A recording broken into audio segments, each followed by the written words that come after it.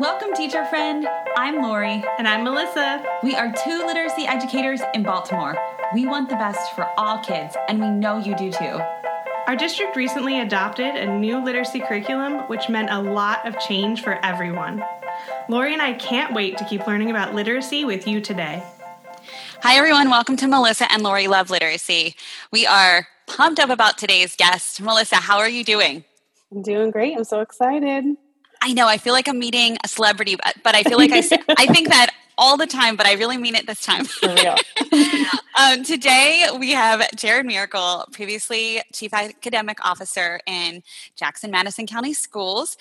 He is currently consulting for high-quality curriculum implementation, so scoop up his new services. Jared, welcome to the podcast. Hey, guys. It's good to be with you today. Hello. Oh my gosh, we are so excited that you agreed to chat with us. Yeah, thanks for having me. Yeah. So tell us a little bit about yourself, about your background. Like, were you a teacher? Like, how did you get to where you are sitting today in your lovely home office that we can see behind you? Yeah, so I started as a middle school social studies teacher, which, I mean, right from the get-go, I think gave me kind of a unique lens into the importance of knowledge building and some of the things I'm sure we'll talk about with high quality curriculum. So did that for a few years. I was a middle and high school administrator, worked in some district office roles, just lots of fun things along the way. And then I think one of the real big moments in my career was helping to start Instruction Partners, which is a nonprofit based in Nashville that consults with districts on materials implementation. And that was just really formative for me in terms of tuning into this conversation and getting to see what folks were struggling with. So had the opportunity to put a lot of that knowledge into action as CAO in Jackson, Tennessee. And then, yeah, like you said, now I'm trying to branch out and help others, along that path and just do what's right for kids. So that's how I got here. That's great. Can you talk to us a little bit about when you were CAO in Jackson, how you ended up shifting to high quality curriculum? What curriculum did you guys end up choosing? And what was the biggest challenge in shifting and changing? Yeah. So when I started as CAO in Jackson, they weren't using any high quality materials to use some Ed Reports lingo. They were using all red programs. Mm-hmm. And so we just immediately put that in front of principals to let them know what was going on. It was almost like everyone in Jackson was grappling, trying to figure out why the test scores were stagnant and moving in the wrong direction. And so between a combination of that and doing some classroom walks with the instructional practice guide from Student Achievement Partners, it was pretty easy to diagnose. I mean, I think we had like 12% of classrooms that were using things that were aligned to the standards. So, sometimes, 1 + 1 is 2, and it's pretty easy to see. And so we were able to kind of get going, pretty quickly. And that was pretty much the blueprint for what we did at Instruction Partners as well. We would go in and do learning walks and collect, some qualitative data and then quantify that qualitative data with the instructional practice guide and come up with an action plan. So through, pretty much a year-long process, we wound up piloting and then adopting core knowledge, language arts, EL education, and then the LearnZillion guidebooks for the middle and high school grades. So we had 3 different high-quality curricula being used, but it was used consistently across the same grade bands. I'm interested to know a little bit about how y'all rolled that out. Like, what did it look like and feel like? Because that's really, truly one of the reasons why we started this podcast, right? Because there was so much change, and we just wanted to elevate all the good stuff that was happening, but also talk some real talk about, some things that are going on. And I know we'll get to that in your article that we're going to chat about in just a moment. But in your experience, as you were rolling out that high quality curriculum, like tell us a little bit about just what people were saying, what folks were doing, what you were seeing once you got past that choice. Sure. We had a great group of principals that immediately latched on to that message. And I think what was really important for our implementation, we framed everything around Richard Elmore's instructional core, which Elmore says you've got to have the right content, you've got to build teacher skill, and you've got to engage students. And so everything operated through that framework. And the promise we made to our leaders up front was, we're only going to talk to you about this. Like, we're not going to change initiatives every year. We're not going to surprise you with new bright, shiny objects. Like, everything is going to come back to this instructional core: strong materials, strong teacher skill, and engaged students. It just so happens that if you implement high quality materials well, you check all of those boxes and you lift all of those at the same time. And so our principals got on board very quickly. Our teachers were also kind of fatigued with like new things, like new administrations coming in, asking them to do different things. So we made the same promise to them and said, for 6 months, there's going to be this trial period where you guys get to try these materials out and then tell us what fits your classrooms the best. And then we'll move forward. So bear with us for this 6 months while this change is happening. And then just know you're going to be able to lean into it after that and really trust what's going on. So we gave them, a pilot period. We collected survey feedback. And then like the moment that we saw which way the wind was blowing in terms of what materials they were leaning towards, we identified a smaller group of teachers who could go ahead and fully implement those to help us think through what the rest of the teachers were going to need when they did a full implementation district-wide the following school year. So we kind of had that accelerated group that was helping us troubleshoot, what the other 1,000 teachers were going to be doing at the start of the next school year. So, and I'm sorry to the listening audience, they can't see all my hand motions. That's just how I talk. So, sorry about that. No, that's okay. I was going to say, we've heard from several people now about having this pilot. So I just if there's anyone listening that's thinking about implementing high quality curriculum, I just feel like that's a really good idea. Yeah. Because you just said, you learn from their mistakes and and you get the buy-in. Like the whole time you're talking and gesturing, I kept thinking buy-in. Like, yeah, I imagine that helped a bit. Did it? Sure. I mean, Jackson serves a very high population of economically disadvantaged students.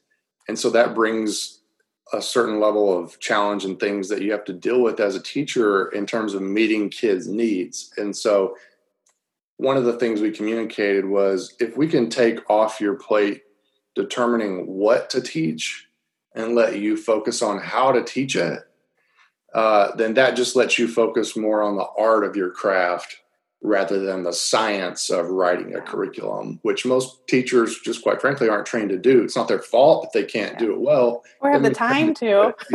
Right.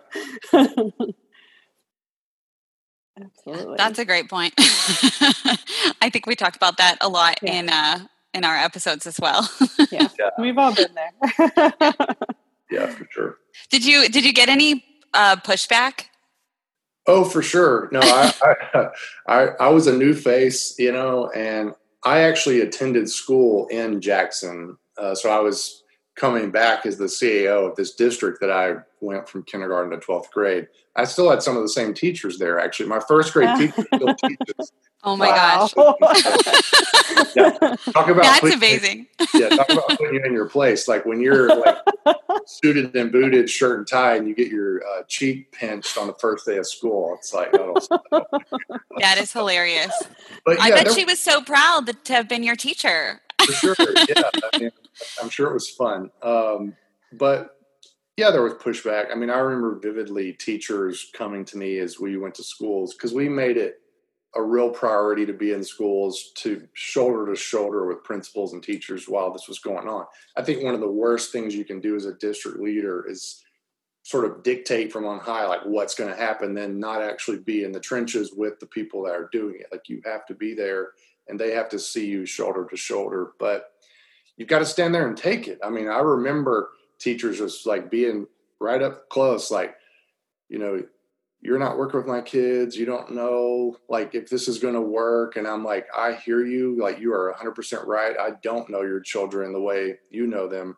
And that's actually what gives me confidence that this is going to work out. Like, you're going to take these high quality materials and you're going to internalize them and do the lesson study and then be able to teach it more effectively to your students than I could ever dream of doing. So, we have to sort of meet in the middle. And, some of those same teachers who had the strongest reactions were the ones who would come up 12 months, 18 months later, like, you know what, like, it was hard, but you were right. Like, this is working out and I can see the benefit for my kids. So that's very gratifying and, makes the hard work worth it. Sure. And I think that's actually like similar to where we are in Baltimore right now. And I'll selfishly shift gears to what I wanted to talk to you about today. Sure. Because I think we're going into our third year of implementation. And I think we had that same initial, our first year, there was a lot of hesitation, pushback, for all the reasons, and totally understandable. Yeah. That's where teachers were. And I think we're in a more settled place now. I think, one, they're not seeing that we got rid of it after the first year, it's sticking around, but also they feel more comfortable with it for the most part. Most of our teachers do. But I think one place where we still have a sticking point is assessing. And I think we're still, we're having a lot of conversations about that right now of how does this curriculum align to our state assessment, which we didn't give last year's, and we have a new one coming. So it's all a little up in the air. But generally, how does it align and how do we assess to make sure they are ready for that test? And there's, talks of, how we used to assess reading versus how we should. And there's just a lot of conversation about it. So you wrote an amazing article called Reading Assessments Need an Upgrade that I go back to often. So I would love to just talk with you about that a bit. Yeah. One of the things I'm really worried about is that we're not going to be able to capture the momentum that's actually taking place through high quality materials implementation. And that's where I guess the impetus for this particular article came from. When you think about a traditional reading assessment, it's a cold read, which for those listening that don't necessarily know what that is, it's on a text or a topic you're not familiar with. You haven't seen it before. You haven't dedicated time to it. And I think what we know from a broad base of research is that when you give students a cold read assessment, you're essentially, all you're doing is labeling kids based on their income levels. You're labeling their background knowledge that they bring to that cold read assessment from their home life. And most of the time, the primary factor in determining the amount of background knowledge they have, if the school's not building it, is the income level of their parents. And so if we're not thinking about reading assessments in a different way as we're implementing new materials, I don't know if we're going to accurately capture some of the gains that are taking place.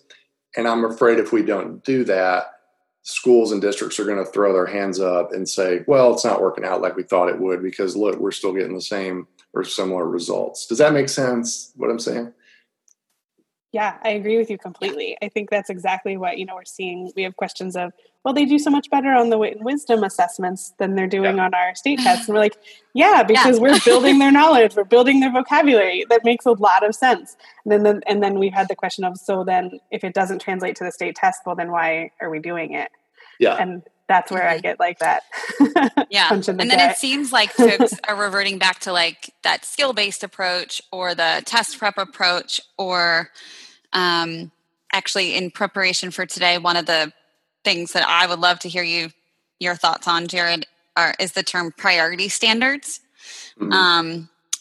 I just think, in not getting quick results, folks then revert back to old practices. And I like to think, I always think in analogies, right? So I think in the health and fitness world, oftentimes the same things happen when folks are trying to change their eating habits or their exercising habits.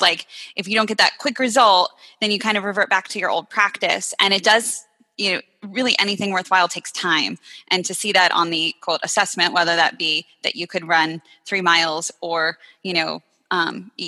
make healthy choices for a week's worth of time or whatever it might be, or implement a high quality curriculum for a school year. It takes a long time, and to see that result, especially when we're thinking about children, I think takes a lot of time in the assessment. It's not going to be immediate. So can you talk a little bit about those terms that we kind of just threw out, like priority standards, and why we're not seeing that translate and things like that? Yeah. When I was a history teacher, we're talking about priority standards, I knew that roughly 45% of the U.S. history test in Tennessee was going to come from World War II. So I'd spend a lot of time teaching about World War II, right? Mm-hmm. I knew that less than 7% was going to come from the Vietnam War. So as a teacher, you're prioritizing time. Like, what are you going to do?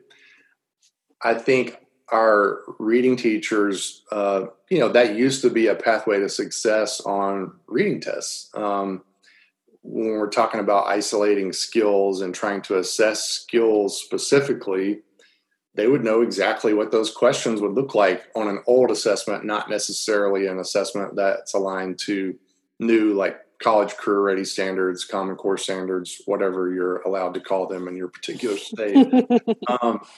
But it just doesn't work. I mean, we know it just doesn't work that way. And, you have things like the baseball study that tell you, like, the kids that we would normally put in a group and say, these are good readers. Yeah, like they probably perform better than quote unquote students that aren't good readers on these traditional sort of skill-based reading assessment.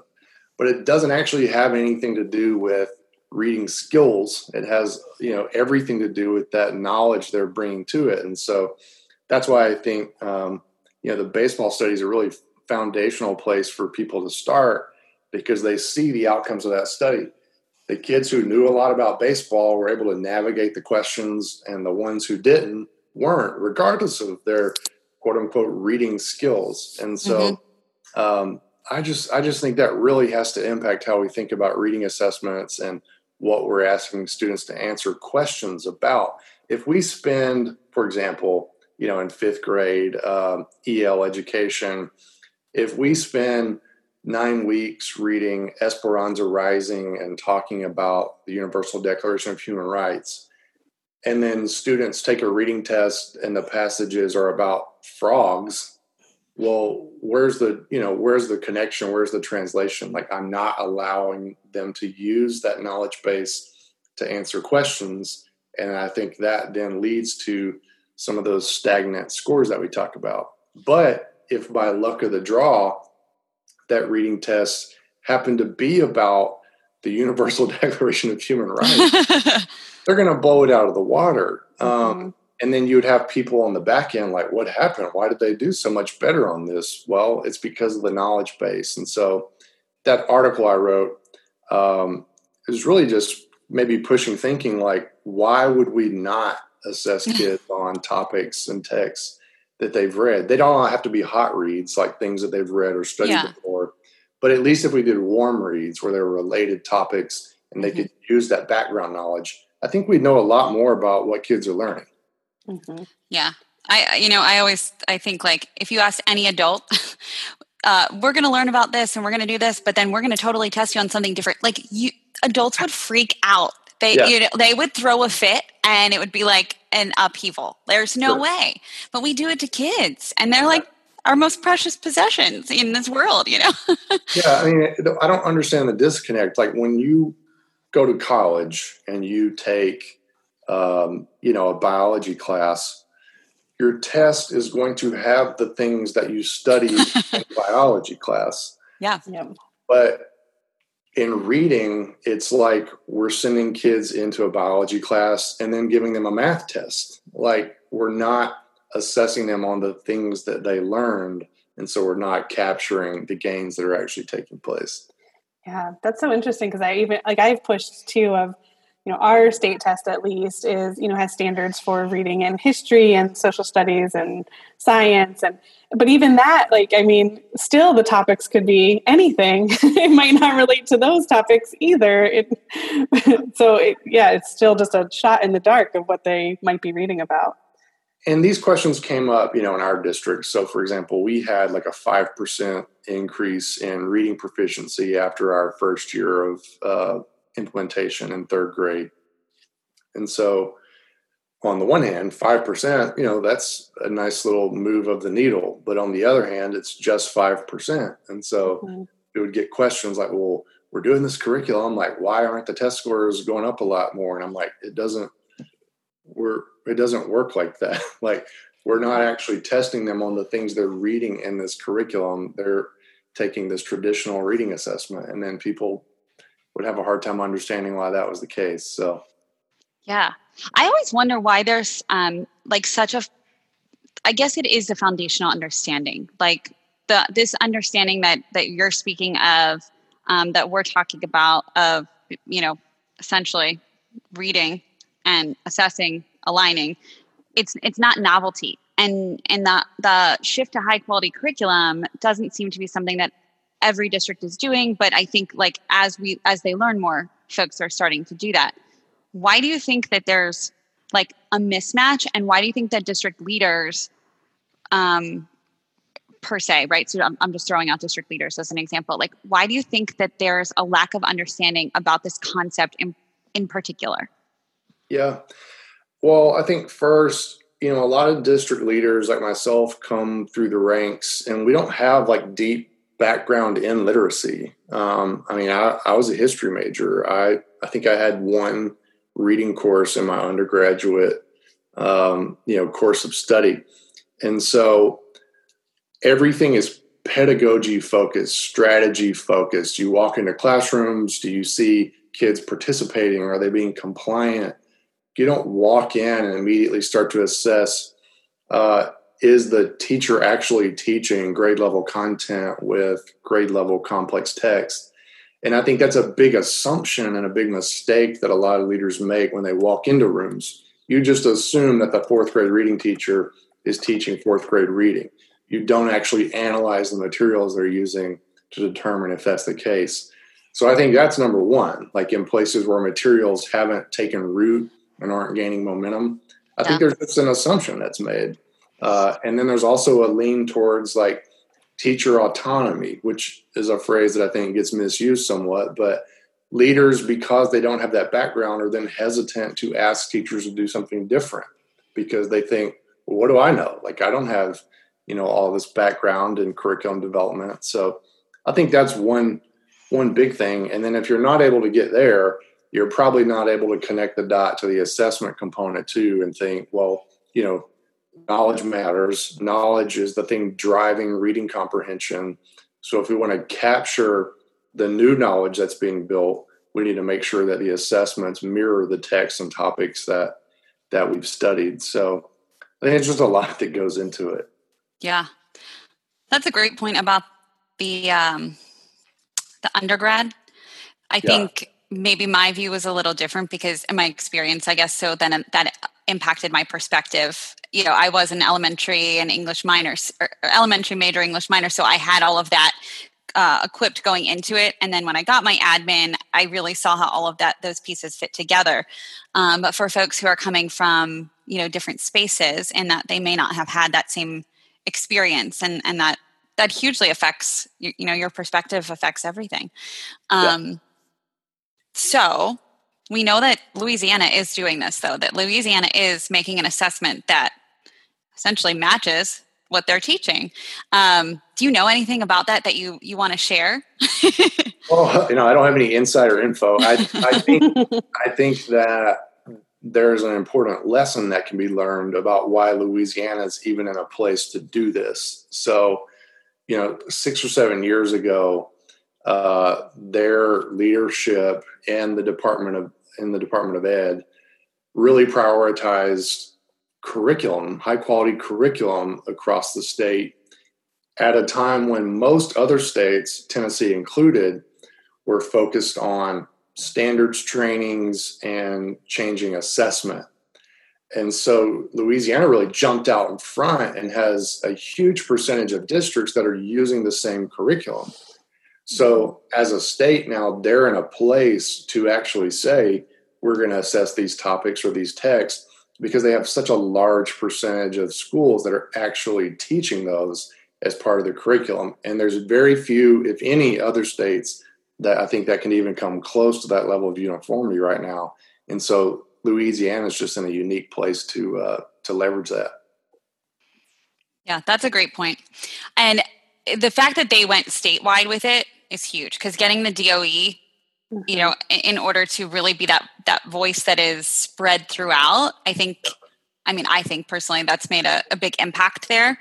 You know, I worked, I guess maybe 7 years ago, I worked at the State Department of Education in Maryland, and I think that was a huge challenge. You know, I was a specialist, so I didn't really have the clout to make decisions per se, but I could definitely voice what I thought. But we did get to travel the state and see, you know, what was happening in different districts, and it varied so widely that definitely was a lesson that I took with me as I moved into then working for Baltimore City. And the draw in working for Baltimore City was that I felt like they were really on like the edge of this, you know, adopting high quality curriculum, doing all of this good stuff. Like I felt that in what they were doing there. And so that drew me in. And I think there were other places in the state though that were really still had not even revised curriculum to align with Common Core standards. And so it was just really interesting to see the variations within, you know, driving a couple hours, which is wild. Yeah. I mean, I think that's one of the biggest things I took away from my time at Instruction Partners, because we were at the time of its founding working mostly in Florida and then in Tennessee. But to go visit, you know, a district in Florida and then to come back and visit a district in Middle or East Tennessee, and they're struggling with the same thing. And it's because they don't have, you know, the same high quality materials in place. Just a real light bulb moment. And I think that we're still at a place where we're struggling to get a critical mass of districts to sort of dive in and take on that challenge. Yeah. So I want everybody to dive in. A little. Yeah. I just wanted to I think we've said all these points already, but I just want to put a final point on it. I'm thinking of someone, if someone was to take a different approach to what we just talked about, or a different way of looking at it. If they hear us saying things like, this new high quality curriculum is not preparing our students for the state assessments, then I could see the argument of, well, then the curriculum's wrong, right? And I just want to put a final point on that of why we're saying that we should stick with this curriculum, even if it might not prepare for those state assessments. Yeah. So I think I have a way to explain this, but you'll be the judge and the people listening will be the judge. Here's the way I would present this to our principals. If a child walked by your school, and let's say they're in 5th grade, and they could quote unquote read on a 5th grade level, which there's a lot of things that goes into, what that actually means. But let's say they were able to pass the 5th grade assessment. There would be some very specific things that we would know about that child that enabled them to pass that assessment. We would know that they had some solid foundational skills, some decoding skills that enabled them to break down words and put them back together. And we would know that they had a knowledge base or enough background about the text on that test that allowed them to read and comprehend and make sense of the vocabulary that was contained. We would know those things about that child unless they just guessed and got really lucky. The reason why we have to focus on the curriculum and making sure it's right and then aligning the assessment to that is because we're trying to, in a lot of kids, build knowledge through the curriculum that they're not getting in other places. And that's what makes this an equity conversation, truthfully. There's some kids that come to school and the family life that they have, the resources they have at home, enables them to build this knowledge outside of school that brings them to school with enough knowledge to make sense of whatever text you put in front of them. Not every kid has that.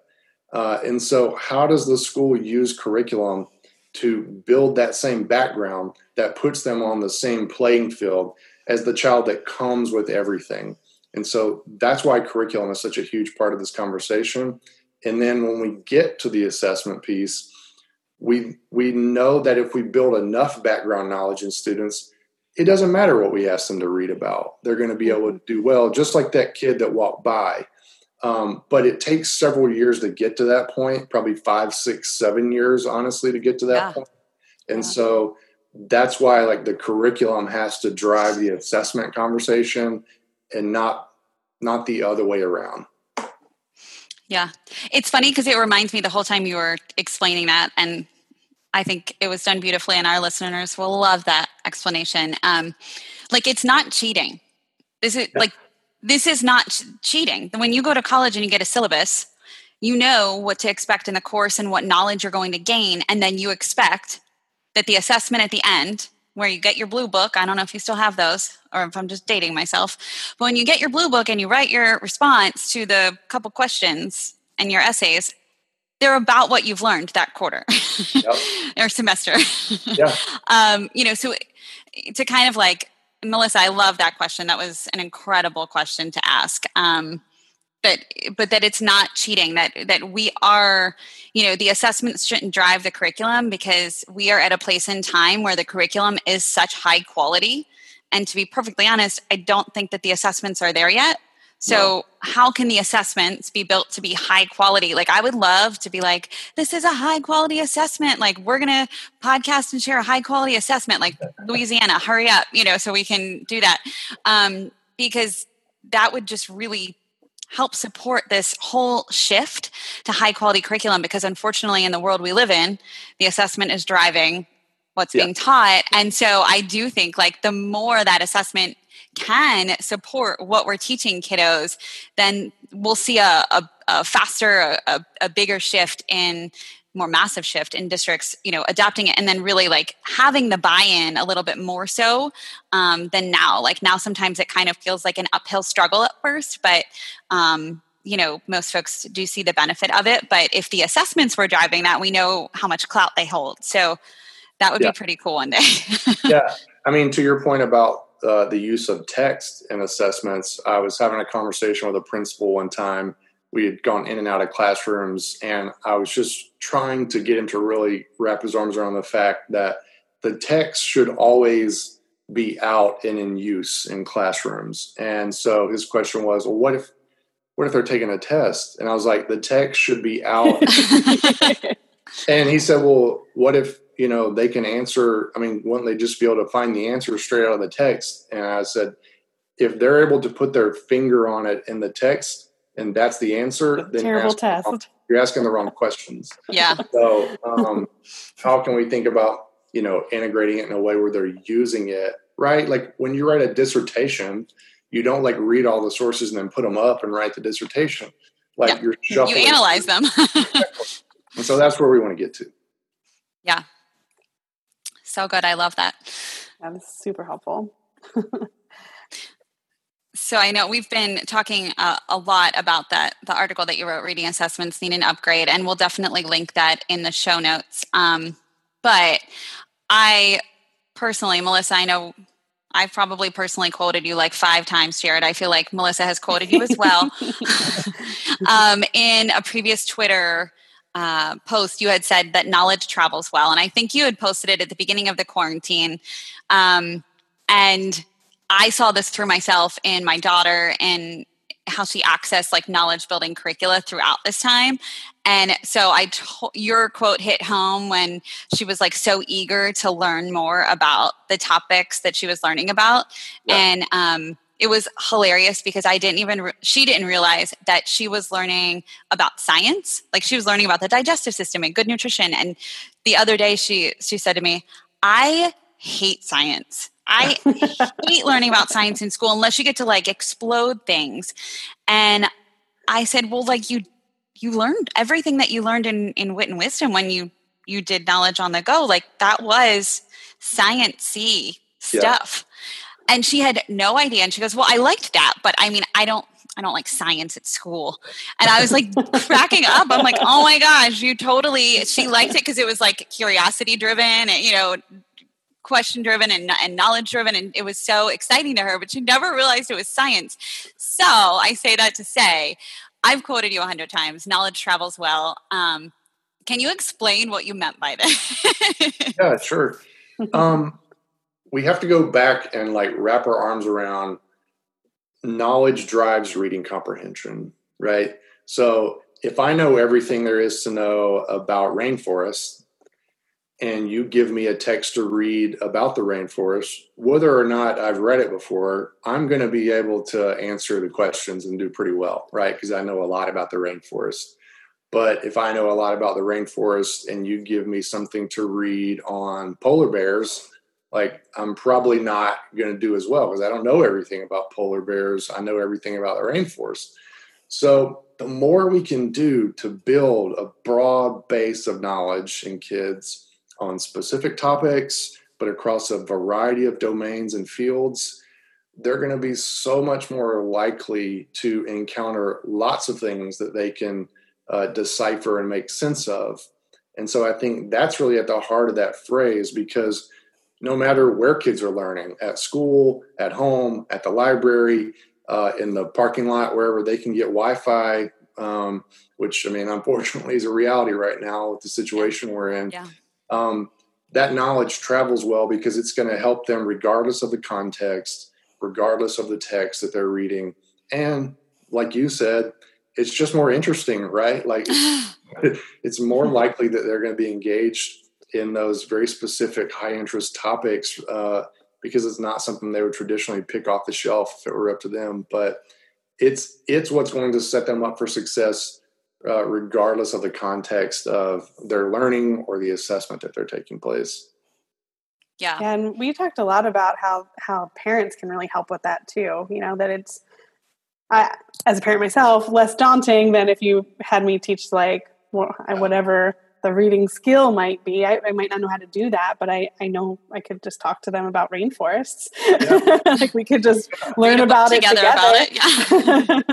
Yeah. I mean yeah. Something that parents do all the time is read to their kids and talk to kids about what they read. And so that was one of the thoughts that we had at the beginning of the pandemic was, well, if parents would just take, for example, like the core knowledge curriculum, if they would just take those 3 or 4 pages of the read aloud and read that with their child every day, and there's questions built in that they can ask, and it talks about specific vocabulary words, like parents can do that at home. Like that is something that they would be much more comfortable with than, like you said, maybe something on a specific, foundational skill or finding the main idea or author's purpose or something like that. Yeah. And I always think about too, like as parents are reading, like if it is something, because this happens, like especially, as you get into the older grades, like 7th grade, 8th grade, as you're learning about topics that you're like, I really don't know. Like, thank goodness for Google. Like, I wonder what parents did before you could ask Google or Alexa. You went to the library. you couldn't get an immediate answer. It was not immediate. You didn't know how to pronounce that word immediately. So I feel like Google and Siri and Alexa and everybody's best friend as we're embarking on this knowledge journey, because there were so many questions that Presley had about the digestive system that I'm not sciencey. I didn't know those answers. But it's fun to explore together is my point. And so that made it like a curious seeking, we were learning together, and she's like, well, you don't know either. And then she would find the answer and feel really proud. So it's an opportunity for families to connect and around things that are easy to connect about. It's not like you're finding the main idea of the article, which, possibly may not even be there. We've talked about that tweet too. So as we continue this conversation about, virtual learning, Jared, what do you think are considerations for fall? Like what are some big things to remember, to consider, to think about? Yeah. I mean, I think we have to acknowledge, number one, that there's probably not a perfect plan that exists. And our people in school and district leadership roles right now and teachers that are in the classroom, and it's just an unprecedented situation. And so I think we have to be sure and dole out a lot of grace right now because people are trying to figure things out. And, I saw something the other day. It's like, we're all first year teachers now. And it's like, yeah, there's a lot of truth in that. But I think there's some things that you can do to set yourself up for success. Number one, if you're a district and you're not using high quality materials, I have no idea how you organize yourself right now. If teachers are going on their own, trying to figure out what to teach, I'm just not sure how that could be successful. So do yourself a favor. And even if you haven't implemented before, now is a great time to find an open source, high quality curricula. Go to EdReports and find it. Go to Louisiana Believes and find it, and put it in your teacher's hands so that you're all working from the same playbook. That's number one. I think number two is limit the number of platforms that you're asking families to engage with. So, I have a friend right now. He has a first grader, and I think she has 6 different logins that she has to use for her school day. Oh, man. Oh gosh. Yeah. Again, That's a 6-year-old, right? 5-year-old, 6-year-old. Yeah. So again, that teacher put that together the best they could. But I think if the district can sort of get the reins on it and say, let's limit to like one Google Drive login or one, some other, Blackboard or some other platform where you're just one thing that you're logging into and house everything there. I think that's really important as well. And then the third thing is, I think, even though it's really cool to jump on Zoom and do a lot of like live discussion and talking, I don't think that overloading kids with synchronous real-time instruction is the best thing. I think we need to limit the amount of synchronous real-time instruction we're doing and focus those conversations for feedback. So record a 20, 30-minute lesson and then spend the rest of your day doing 15, 20-minute check-ins with your kids to see how well they were able to handle that. So those are just my 2 or 3 cents about virtual instruction. Yeah. That's great. That last one's so good because, we literally just had a training about what Wit and Wisdom will offer in the fall, which is kind of that video that you just talked about. Like that input comes from our Wit and Wisdom instead of the teachers doing. And then the teachers get to have that more meaningful conversation. And I think there was a little bit of hesitation around that of like, oh, well, the teachers aren't doing the heavy lift of the lesson. And it was like, no, but they get to do the heavy lift because someone else did the other part. Yeah. And it builds that consistency too, right? For step 1, like working from the same playbook. Mm-hmm. Yeah. Yeah. I'm really nervous because the district where Press goes to school, they don't have high quality curriculum yet. And they shared, I got an email as a parent yesterday that said, elementary schools will run between the hours of 8 and 4. And of course, I'm like having a mini panic attack because I heard through the grapevine that it was going to be something ridiculous, like 3 hours of synchronous instruction followed up by 3 hours more of work. And already I'm like, I can't handle that. Like, how do we do this? How do I work? How does she, plus I don't think it's good practice to have kids on the computer for 3 hours a day, No. But who knows, right? I'll follow up on that and get the real deal and later. But just don't overload the babies, even if they're in 10th grade. Like this is new for all of us. I know how I feel after a 3-hour Zoom meeting, which hopefully will never happen. Yeah, I think you have to be realistic. If you think about a kindergartner or a first or even a second grade student schedule, they're spending, probably 90 minutes in reading and between 60 and 90 minutes in math. If you could do that at home, that would be amazing, right? And do it well. Yeah, it's so funny. I keep joking around with my fiance. I'm like, we were all teachers. There was no way that if the school day was 6.5 hours long, you were not teaching for all 6.5 hours. Like there's bathroom breaks and lunch and, related arts and hallway walking time. Like, you have to be honest about the minutes spent. Now, when we were in the classroom and it was reading time or math time or whatever, you were teaching, they were learning, but not for 6 hours, 7 hours a day. Absolutely. So yeah, crazy. Yeah, we will have to keep you updated. But as we kind of bring this to a close, we always ask all of our guests to leave our listeners with one piece of advice. So your piece of advice can be really anything about assessments, could be just about, surviving in life right now. It could be about virtual learning. You have the gamut. So you pick coffee beans. Coffee. Your best coffee machine that you found in quarantine. I I won't share any of my coffee tips because I don't judge. Someone out there is going to know more about coffee than me, and they're going to send me some corrective action notes. So I think a lot about like the way people deal with change. And there's a lot of change right now that people are dealing with. And I have like a little saying that I try to use, and it's that people want better, but they don't like different. And you really have to come to terms with those as we're going through a lot of these things. So if we're talking about new curriculum or new assessment or making virtual learning work, you have to be okay with the different and able to get to the better. And that's hard to wrap our minds around. I think the best thing that people can do is just focus, like try to do a few things well, and to make sure that we're not asking people to run the gamut and do, 100 different things well. So focus, make sure your priorities are speaking to each other, and that, the message makes sense, and it's okay to let some things go, and just know that it might take a different curriculum to accomplish the goal, or a different assessment to really capture the progress. And, different oftentimes, leads us to the better that we've been looking for all along. So I love it. I'm stealing that quote. Get ready to hear that one over and over again. I feel like I'm always saying mic drop on the podcast. So that's a total mic drop moment. Good job. Oh, well, we can't thank you enough. Thank you. Yeah, for coming on. A lot of fun. Thank you.